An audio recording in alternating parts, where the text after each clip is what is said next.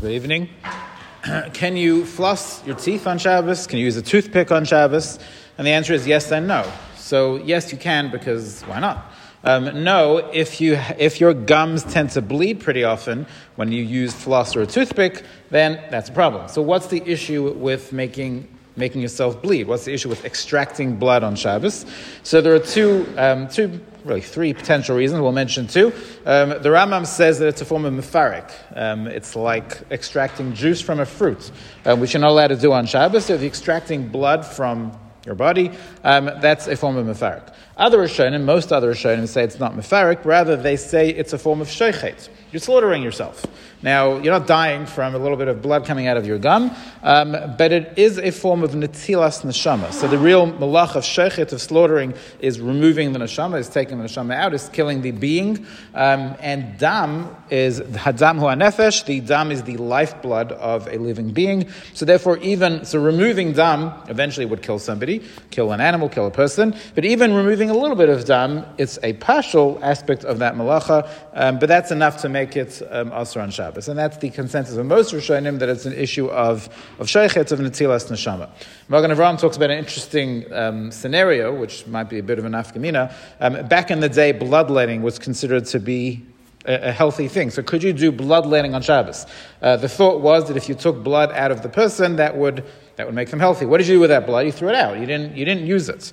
So according to the Rambam, that the issue of removing blood on Shabbos is mefarik, it should be mutter, because I am not extracting the liquid in order to use the liquid. In fact, I just want to get rid of it because there's a particular reason to get rid of it.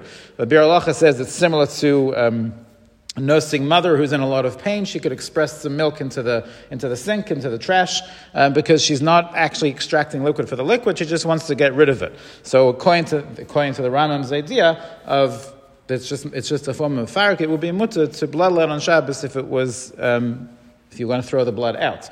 But according to the other Rishonim, it's an issue of netilas neshama. So then presumably this would still be an issue, especially because you're being masakin. The thought was that if you got rid of this blood, you'd make the person healthy. So this was a positive thing. So it's a tikkun, and therefore it would be an issue to bloodlet on Shabbos. Now that's of course not particularly relevant nowadays. We don't do that. But the poskim do speak about somebody who's needs to get a blood test, or somebody wants to donate blood on Shabbos. So that could be a real issue of Issa Deraisa, because you're removing blood, and you're going to use the blood. So even according to the Rambam, it's going to be a problem because you want the liquid. So therefore, if somebody does need to do one of those things on Shabbos, they should definitely ask a shayla. It's not a simple matter. So going back to the using the dental floss, if you make yourself bleed on Shabbos, is that really a problem? So really, what are you doing? You're taking blood out. You're taking the blood out, at least according to most Rishonim. As we said, that's an issue of netilas neshama. Now, it's not really a tikkun per se, because when you're flossing your teeth, you don't want the blood to come. Not something that you want. But Alpha Pikain, why should you do it? If you see that you're starting to make yourself bleed, you should stop doing it, because we don't allow that. That's as opposed to a scenario where you need to do it. So let's say somebody's got a splinter in themselves on Shabbos, they want to remove the splinter, and by removing the splinter, there's a good chance they're going to cause themselves to bleed. So that's also obviously a problem of shochet, of netilas neshama.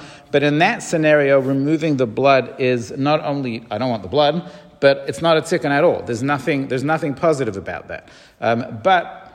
So we said that's also when it comes to flossing, but when it comes to a splinter, since there's tsar involved, since there's pain, we're more lenient. So really the case of flossing, the case of removing a splinter is pretty much the same thing. However, the difference being that with flossing, we don't want you to do it because why should you do it? To wait till after Shabbos. With removing the splinter, on the other hand, if somebody is in a lot of pain and they really want to get it out now, even if there's a chance that blood will come out, it would be mutter, because b'makom tsara, we're not going to be gozer. Some person say that's true even if you know blood is going to come out. Even though it's a pesik reish, you know for sure blood is going to come out, but it's still only drabanan, and it's a kilkul. There's nothing advantageous in having the blood come out. B'malkam tsara, that will be mutter according to some poskim. Good night.